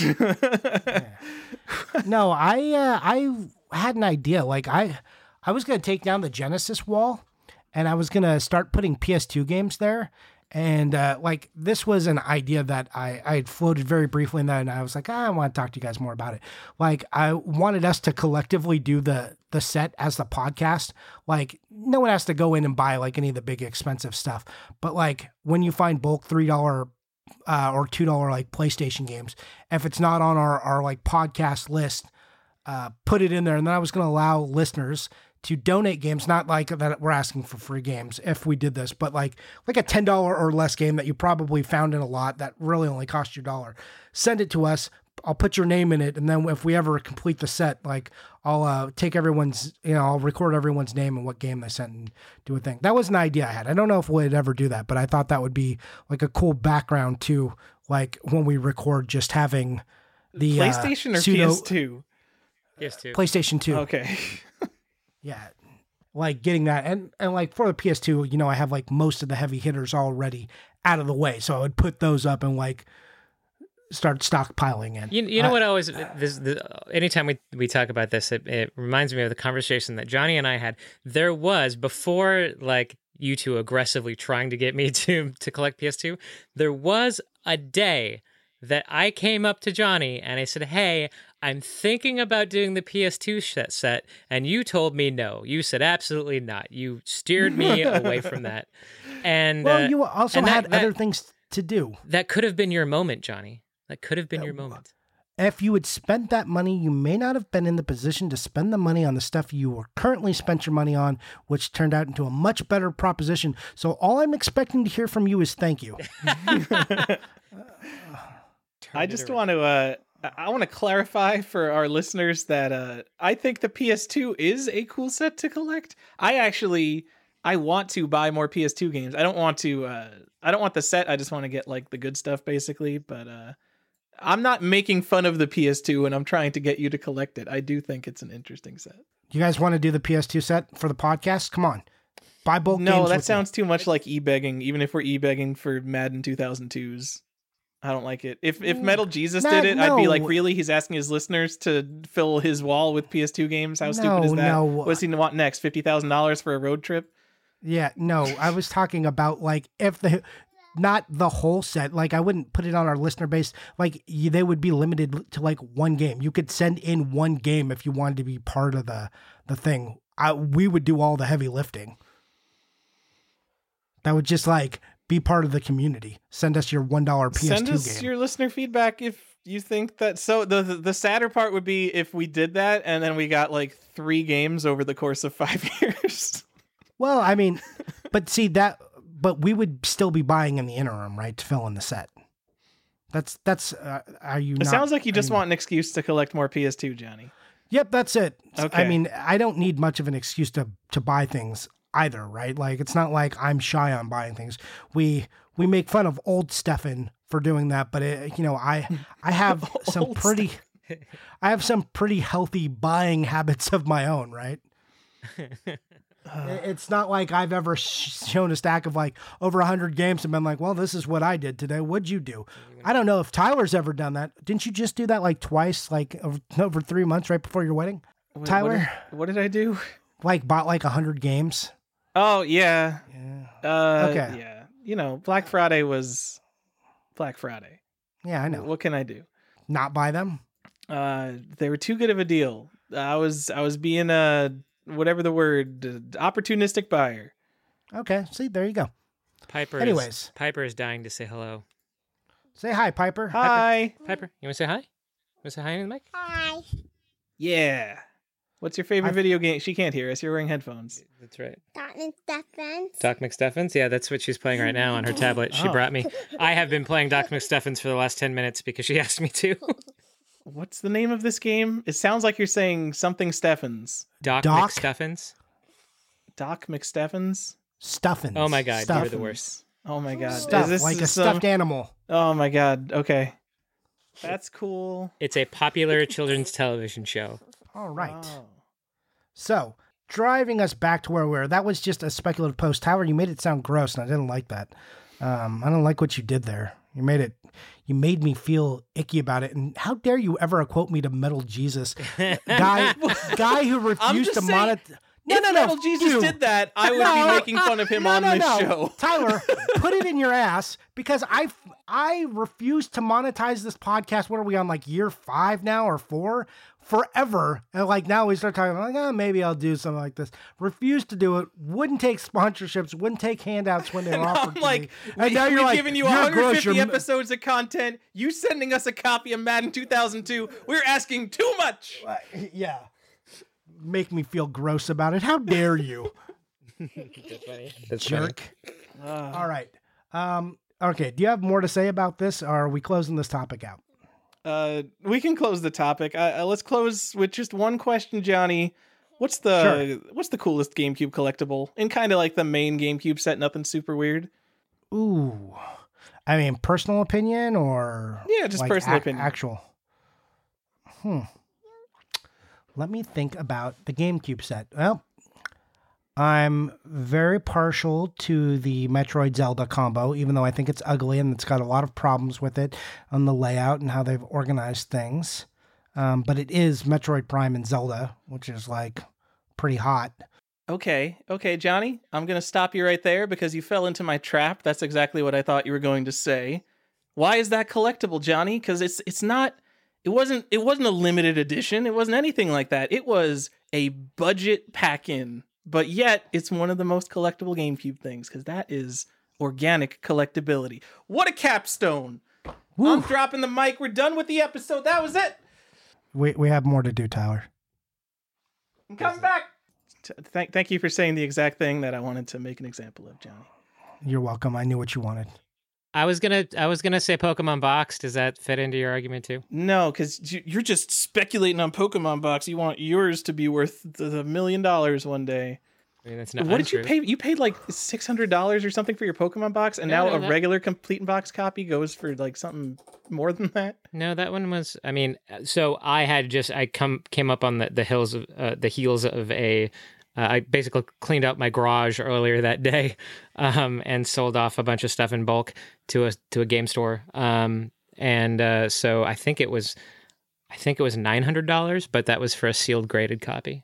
Yeah, and I don't want to throw you put you on the spot with giving out prices. I just want to say that Game Value Now currently has a complete copy of Pokemon Box at $800, and that price definitely includes ones that don't have the outer box factored in and ones that don't have the memory card factored in.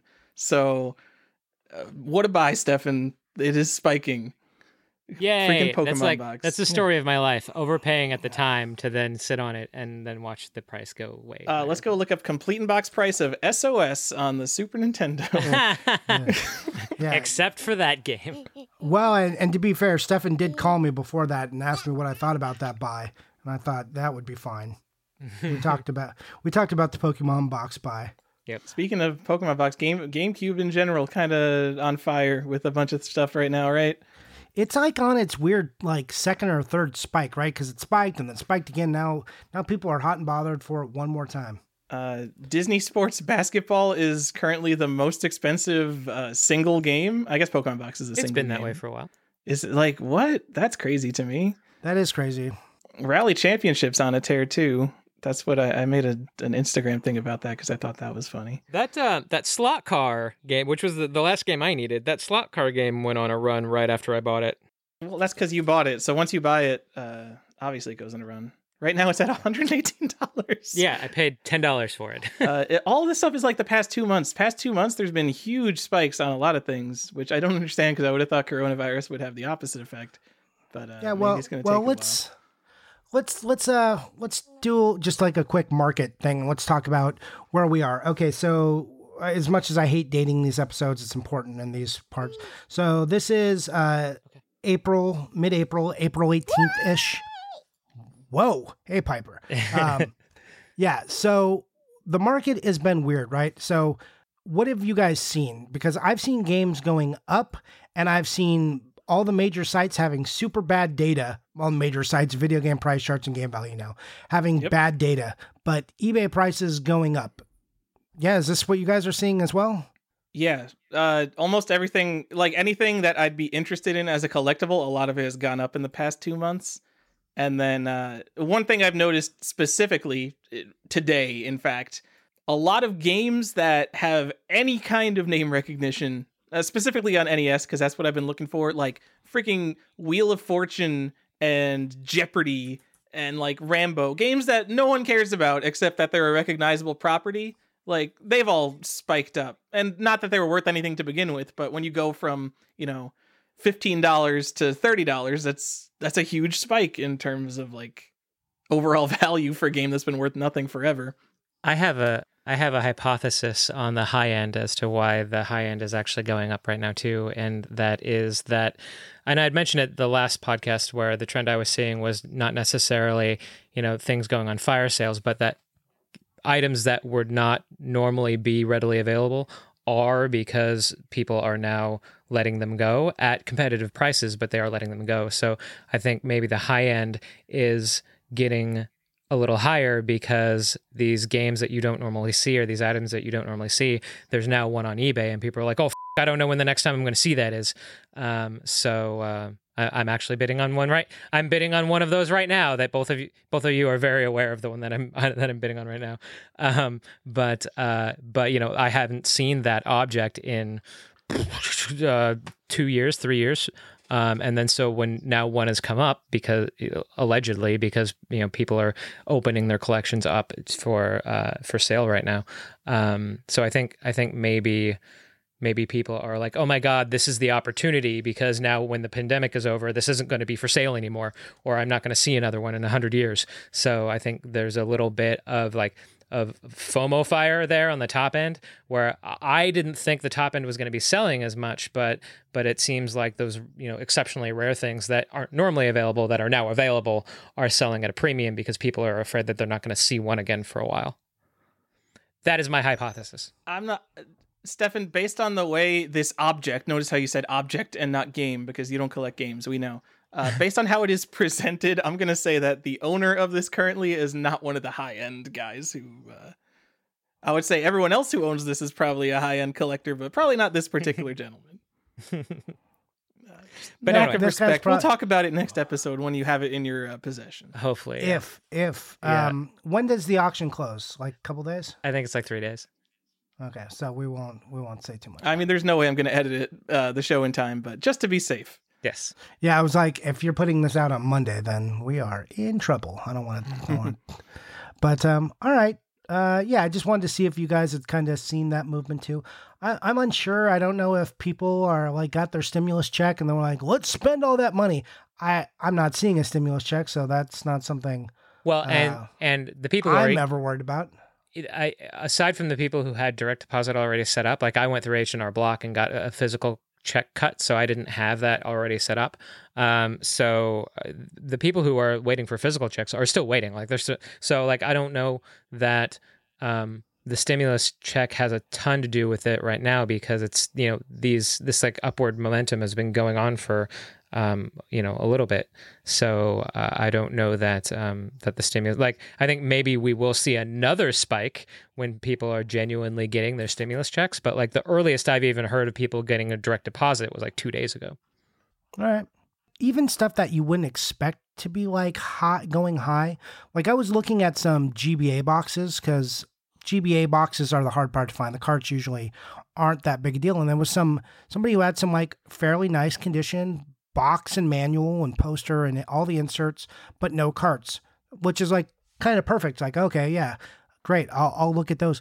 But they went super high. They went higher than I've ever seen them gone for box only, like against like fairly decent copies that were complete on eBay. And they were hitting around the same price as the complete copies. So I don't know what's going on. I don't know if people are in like a bidding fever right now or what, but prices are weird right now. And I don't know what people are doing. Like intuitively we'd be like, oh, well, 10% of people are out of work, coronavirus, everyone's scared. Game prices are going to go down. But what if like 6 months from now, it's just like, nope, we're new bubble for video games. We're all just going up in price and everyone was wrong. Well, that's what happened during the housing crisis. It's not like, if you look like through 2007 through 2009, it's not like games tanked. That was when we talk about when the spike was.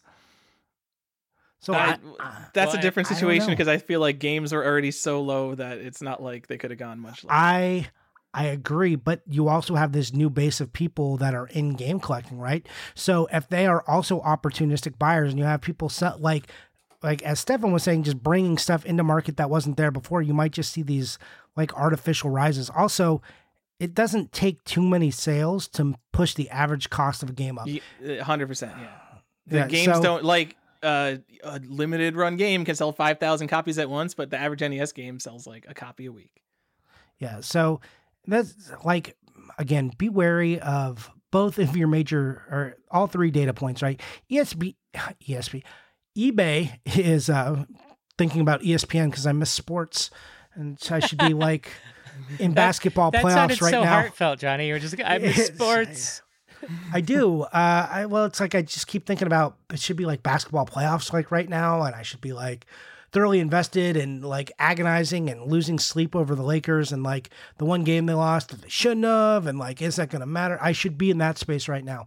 And I was looking forward to being there because the Lakers haven't been there in a little while, and it's been a little dry.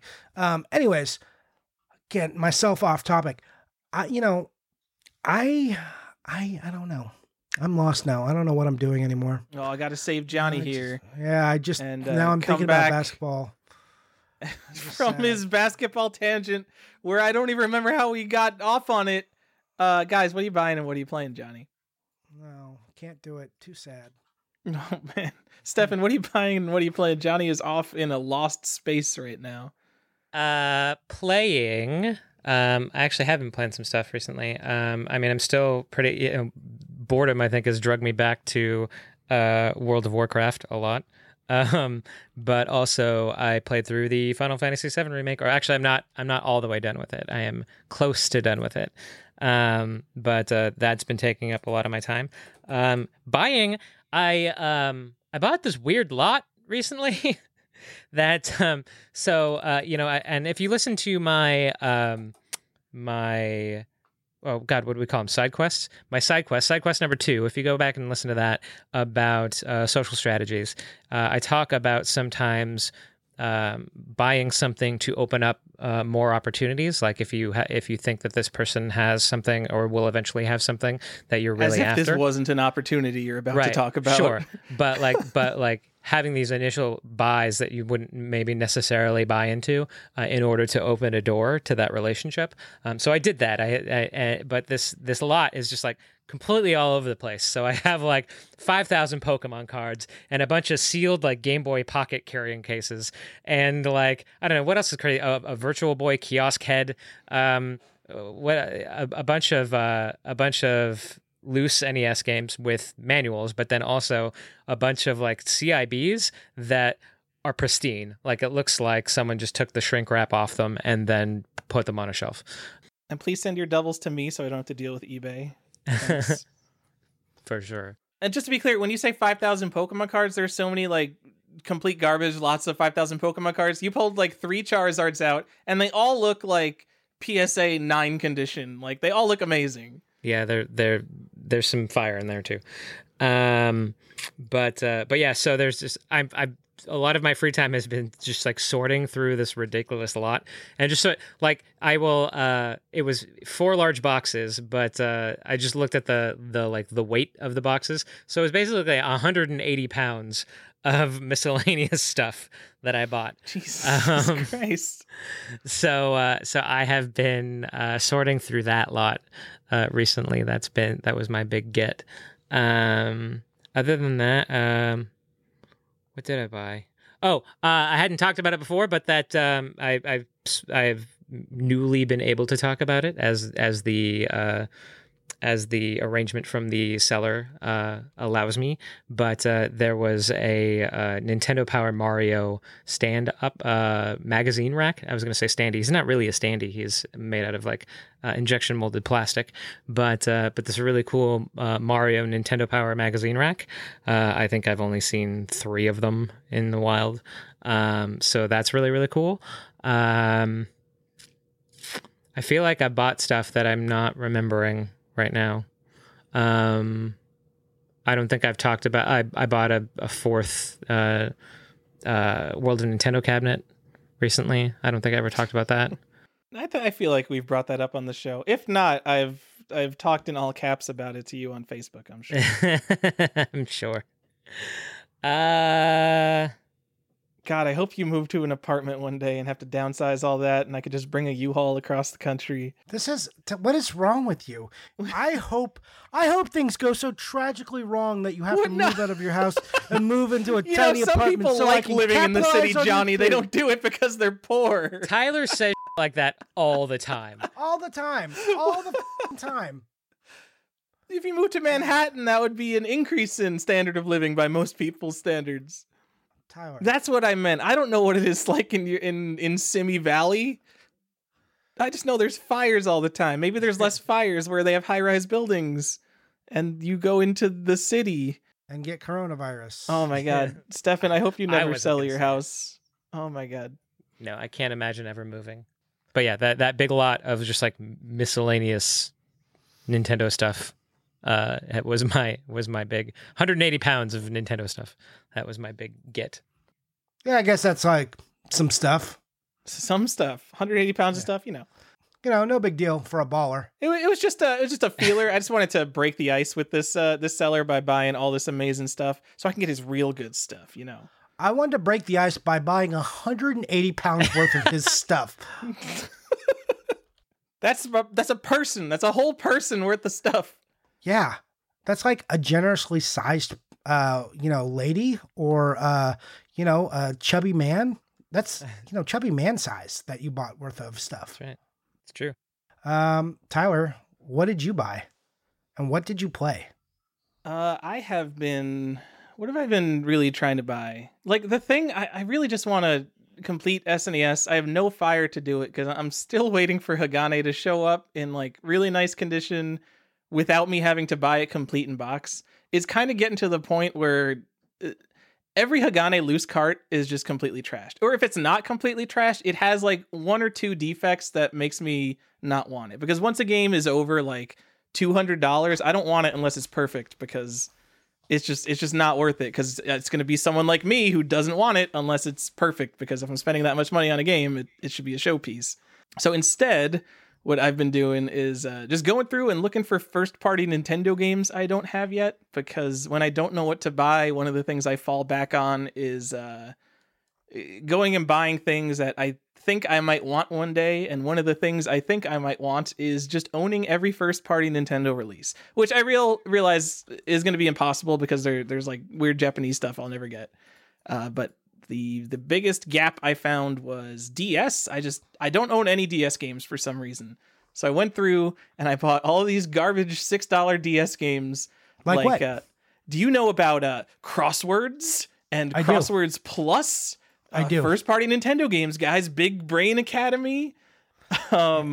Big Brain Academy 2. Did you get the variants or just standard editions? No, I don't care about the variant. Oh my god, like those with the orange things on top. What's up with that, Johnny? Which one do I want? Tyler doesn't care about variants? Not for DS games. I just want to check off a list. You don't want the orange banding across the top. That's secondary, like Hotel Dusk you're probably looking at too. It's got that orange banding. Are you kidding? I don't want the orange bands. No. Johnny, I wasted at least $4 then, because my Big Brain Academy and Crosswords both have the orange band on top. And yeah, pretty I know I spent $1.99 on each of those. Damn. I think you're okay. I don't think people care yet. All right. I got all the Tingle games. There's 3 Tingle games in Japan. I didn't realize there were so many. I don't even know what they are. I have 2 of them. I don't have the third one though. Picross. I don't know. Anyway, all that nothing like super exciting there. I don't even know why I'm listing all these games. Tingle is it's like Zelda ancillary. That's cool. Oh yeah, the Tingle ones are cool. Those are the only ones that were like moderately expensive. I think there was $40 for all 3 of those. The rest of these are literally like $5 games. I got one of the most desirable. You might have heard of this before. Black box NES games, complete hang tab. I got Gumshoe, a game you might have heard of. Was in a certain transaction for $1 million recently. So all-time classic there. It's a good get. And then the crown jewel, which I know everyone listening to this will appreciate. I bought a complete in box Nokia 6190, the first American cell phone that had Snake. It's the first appearance of Snake in America, because I believe the Nokia 6100 in whatever country Nokia's from Tyler? is technically the first release of Snake. Aren't you, Tyler? When you say Snake, do you mean something like Solid Snake? Something someone cares about, or are you talking about something different that no one cares about? Snake. Tyler. It plays a lot like Nibbler, the arcade game. Aren't you the one who says that you have to buy it in the region it's from? Because that's the true first print from Japan, not America. Like, don't you rant like that? And then you bought the not first print? That is true. You did something weird and stupid, and then you even did it wrong. That's why I specified that I got the first American phone with Snake on it. I couldn't find if I could have got I literally bought this because it was $10. But I couldn't find one. There were a couple that I found for like $200. It's like, I'm not spending $200 for a cell phone. So, well, it won't be now because you're like Tyler apologists that listen to the show are gonna go and like buy all these phones. Like whatever.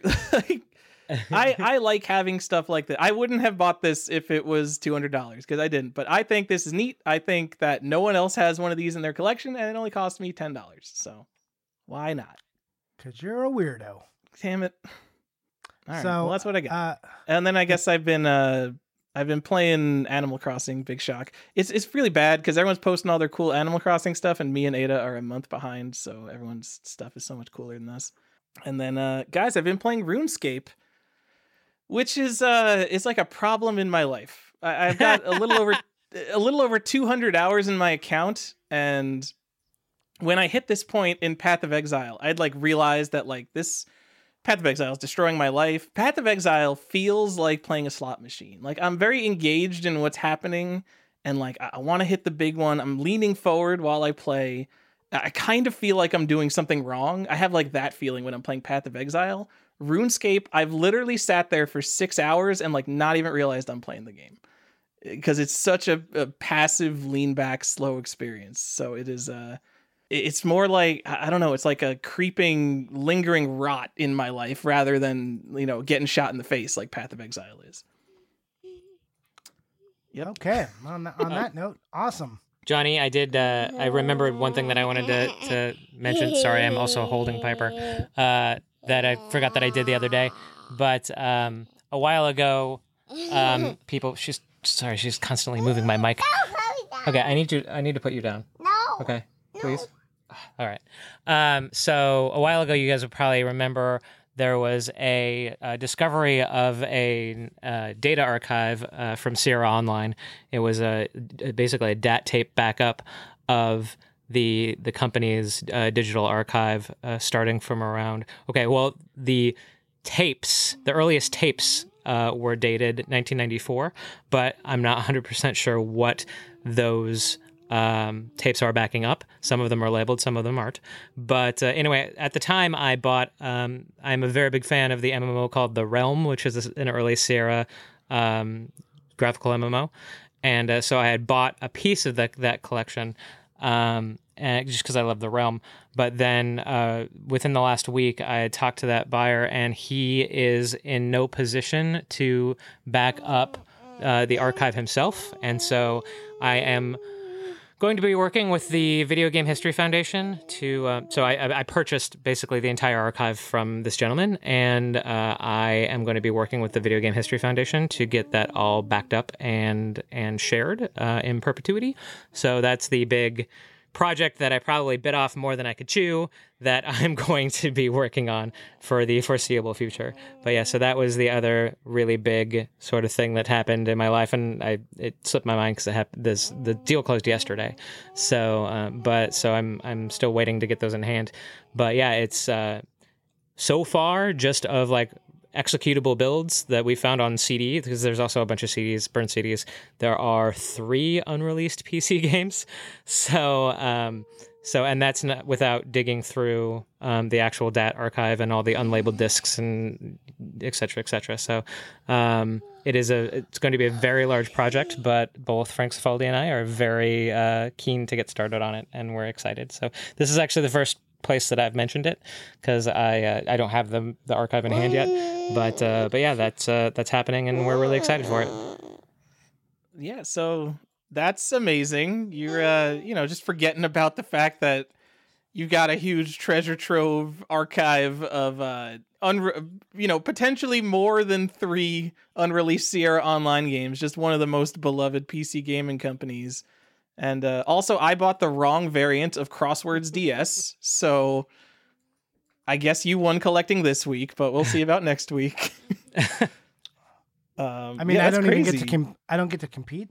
Yeah, Johnny, you probably don't get to compete. You should tell the. Did you tell the Big Box PC gaming group about that on Facebook? There's probably I don't know if there's a more knowledgeable. No, I'm waiting until I have it in hand so I can like really take good, because the photographs I have are like shitty, and like the footage of the games that I have is like a shitty potato phone. Oh, like a Nokia 6190. No, it's like he's like it's not an actual capture. Like he's just filming a monitor. So I'm just waiting until I have it in hand and I can actually take some quality photography of what we have, and we're gonna do like a big announcement with the Video Game History Foundation and stuff. So yeah, I haven't really spread it too much, but I will have it in hand by the time this podcast goes out. So Neat. Nice. That's amazing. Orange. And Piper really wants an orange. All right, go get her an orange, man. She's hungry. Yeah. All right, so I'm not going to win collecting this week either, so no worries, Tower. Also, your Tingle games are Tingle's Rosy Rupee Land, Balloon Trip, and Balloon Fight. Balloon Trip and Balloon Fight are different games? Yes. And they came out in their own cases? What? Yeah, it's like very confusing, but yeah, Balloon Trip is the one where it's like kind of pink and it looks like Tingle's dancing. And mostly it's like a Japanese title, so I don't know if that translation is solid. Oh, it's not Balloon Trip from Balloon Fight. Right. Okay. Yeah, that makes a lot more sense. One of them I know came out on the eShop, and I know another one's an RPG. Anyways, what did I buy? Well, I bought some GBA boxes, which I don't have yet. So hopefully they arrive. I bought, let's see, did I buy anything cool? Oh, I bought Castlevania 3 without the big sticker or without the label. I finally bought that. I want one with the badge. See, that's the first print, but the box art just looks cleaner without the badge. So please get get that ugly ass badge out of here. I want both. I don't think you have to choose when it's something like this where there's like the first one and the better one, just get both. That's the thing to do. Well, that's what I did. I mean, I already had the first print, and so I bought this. I finished our Lego Harry Potter minifigure collection because there was a few of the older ones we were missing to finish my wife's Lego minifigure wall. So that's exciting. I bought some NES manuals I was missing, some Super Nintendo manuals. Yeah, who's up for a Darkwing Duck manual? Yeah? Yeah, who wants that? No one? Monster in My Pocket manual? Honestly, the Darkwing Duck's probably one of the hot NES games right now because it's a big licensed property. So yeah. Well, I bought the manual because mine for some reason was missing it. Monster in My Pocket. Remember, I had Monster in My Pocket and then I finally got the figure? Yeah. Well, I had some like weird printed manual. Like but it's not like a printed one. It was like a weird card that was also a manual. It looked like a library card or like a 3x5 like note card kind of manual, but it was printed. So I've got that weird thing. So I bought a regular manual. Like a rental case manual? Kinda, but not really. But yeah, I don't know. It was a weird one. So I had it erroneously marked as with a manual. But when I was looking at it, I was like, nope. So now my extra copy of that has a manual in case I ever trade that for one that is a different color monster. That's my goal now. Find someone who wants a green monster and trade it for like an orange one. So yeah, that's what I bought. Oh, and I bought JD more books because that's what I do. Bunch of weird books. I wish anyone cared about like weird kids books. Like I bought him a bunch of Cthulhu books. That's awesome. Well, it's like The Littlest Cthulhu is like what I bought him. And then I bought him like some, Cthulhu, like Learn to Read Dagon and like Learn to Read Call Cthulhu. And they made it like Dr. Seuss books. This is what I read him the other night. And I was like, wow, this subject matter is tough for a 15 or 16-month-old. So maybe this isn't the best reading, but that's what we're doing. The process of reading is more important than the content. It's okay. Yeah, there's a threshold where you can get away with just about anything. Like for the longest time when Piper was an infant, Game of Thrones was her favorite show, and she would laugh hysterically anytime someone got decapitated. Today, that would not fly, but I feel like JD is still at that point where you can get away with quite a bit. Yeah. Well, his favorite movie, Shrek may have been supplanted as a favorite. He still loves it, but Shrek has moved, I think, to 2. It's tough to say because he's an infant, but he really loves Coraline, which is like a weird, dark movie for him to love. Yeah. But it's Neil Gaiman, so he's got excellent taste. So what do you want? Yeah, that, and I bought him a bunch of Playmobil Ghostbuster figures and some Scooby-Doo ones. Nice. What were we talking about Playmobil?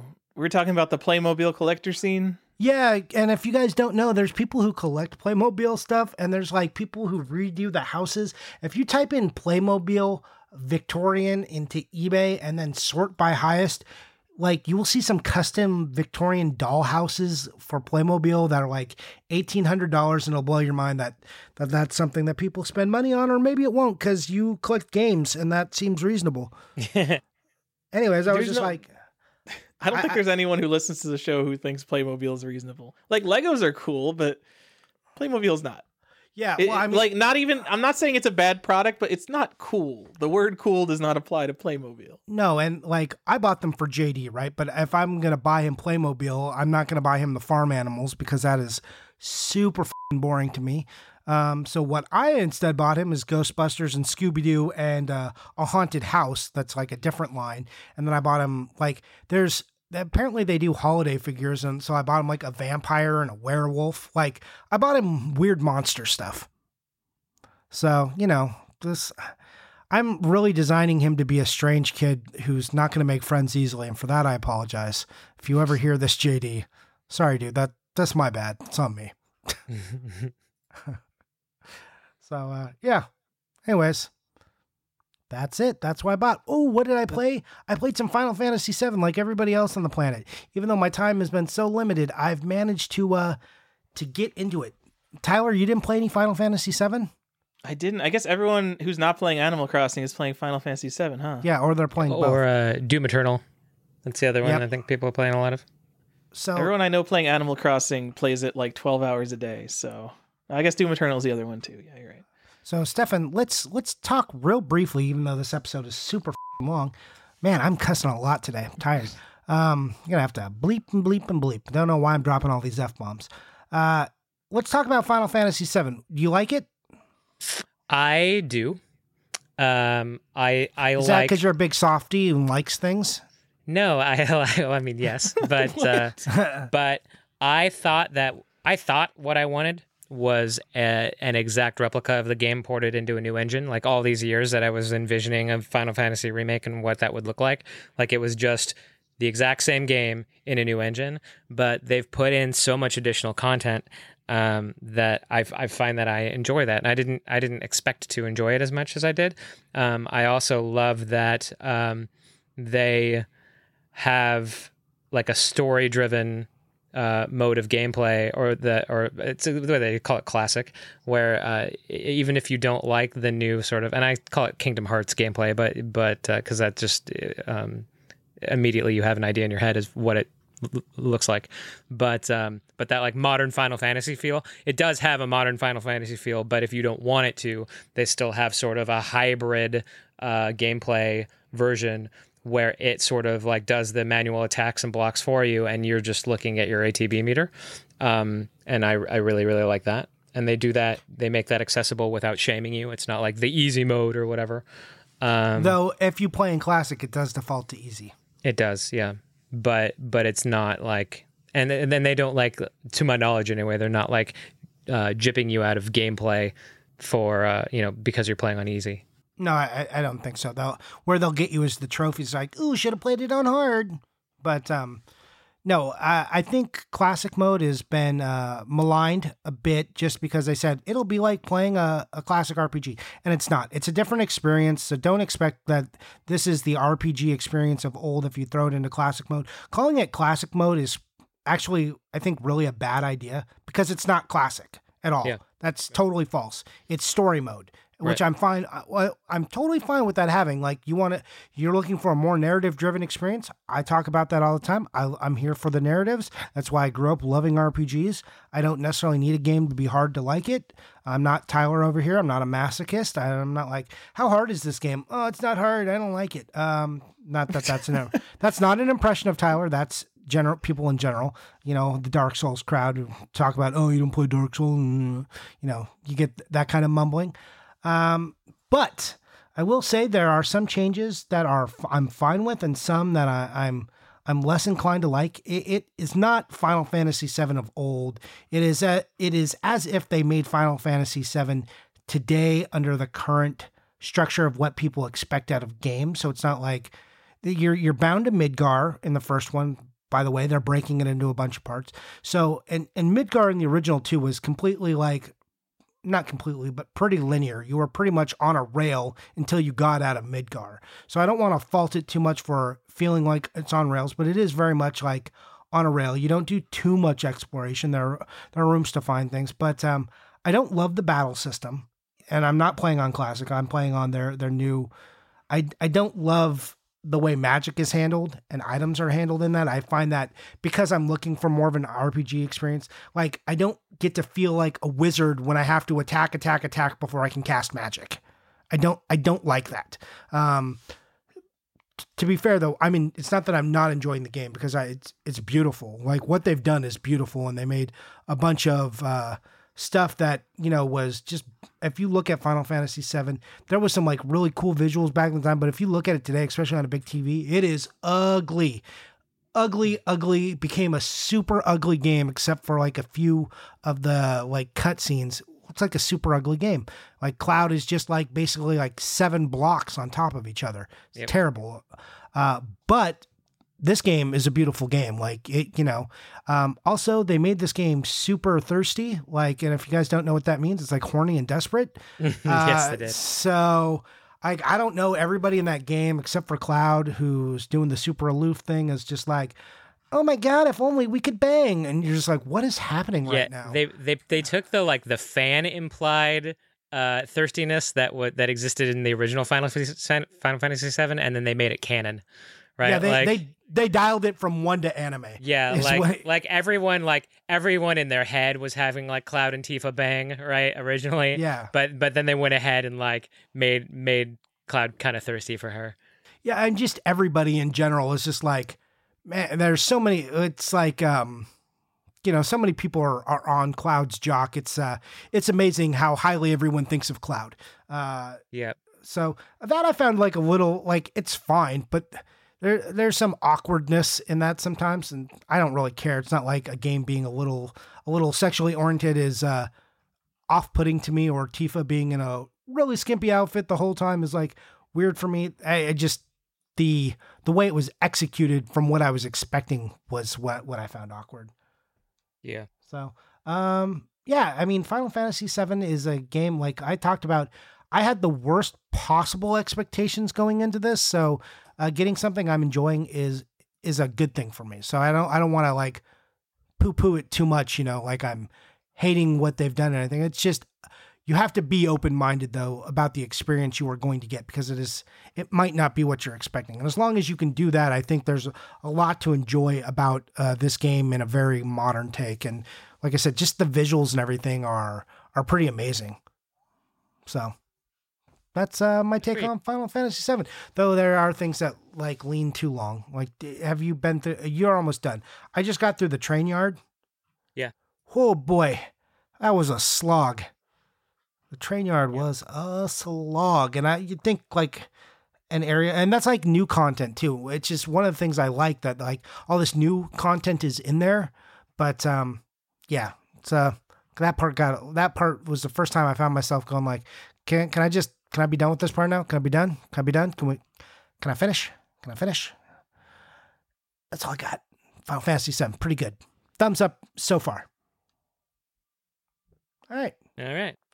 I figured, hey, we very rarely get to talk about what we're playing in any kind of detail, especially when it's of the hive mind, because normally I'm not playing anything current. But I had some serious insomnia, so I got to put some hours in. You know what? I know when we were talking about that, I was sad because when I was talking about getting it, you were like, "Yeah, there's no way in hell that I'm going to get to play this." So when I saw you were playing it, I was very excited for you. Yeah, it was. You know, between work and watching JD all night and all day, and Carly working nights and working more at the hospital right now, time is pretty limited. So, yeah, thank you, insomnia. I guess it did make me wish I was playing it on the Switch though, so I could lay in bed with it. That's like the first time I've felt that way about Final Fantasy VII. I was just like, oh God, maybe I should just. So like I have to watch him on the baby monitor and make sure he's okay and stuff, and kind of splits my focus a little bit. But yeah, got to play it. Tyler's off asleep right now or something. It's so late for him. He's like, I don't care about this game. I'm not playing it. Move on, guys. Can we be done? Well, are we still recording? Yep. What? Yeah, we sure are. You guys were talking about anime porn, I think? Yeah, Final Fantasy VII. Yeah, pretty much. All right. Okay. Let's end it. Jesus. Yeah. All right, Tyler, where can we find you? Instagram, Video Game Sage, YouTube, Default Gen, Default GEN. and I'm not posting on forums. I think I figured out why. I think I do all my posting on forums at work because I have like 4 monitors and I always have a forum up on one of the monitors. And since I don't have multiple monitors at home, I don't do it anymore. Nice. So hopefully coronavirus ends soon. Yeah, hopefully. Stefan? I am on Instagram and Video Game Sage and YouTube as Archon1981, ARCHON 1981. I'm also on Twitter as Art of NP, stands for Art of Nintendo Power. If you just search for Art of Nintendo Power, you'll find it. And I'm Johnny_Iucci. That's JOHNNY_IUCCI. And you can find me on Instagram. Video Game Sage, you could reach out to me there, but probably better to do it here. Facebook, occasionally, if you are messaging it, that is usually me you're getting. So, yeah. Anyways, that's it for the show. We have talked about putting a Discord channel out. Maybe we will do that. The poll came back very favorable, guys. So that might be something we look into. So if you're a big fan of that idea, let us know more and let me know how you use Discord and how. Like, I need to know what people's expectations are there before we go full force on that. But I might do a mini test run with some of our biggest fans, like me and Stefan and Tyler only, our biggest fans. Yeah, that is definitely true. Yeah. All right. So that's My it. mom. Yeah, she'll join. Your mom can be in the Discord anytime. She can guest host if she wants. Just so you know, it's open. All right, everyone. That's it for the show. It's super long. Bye.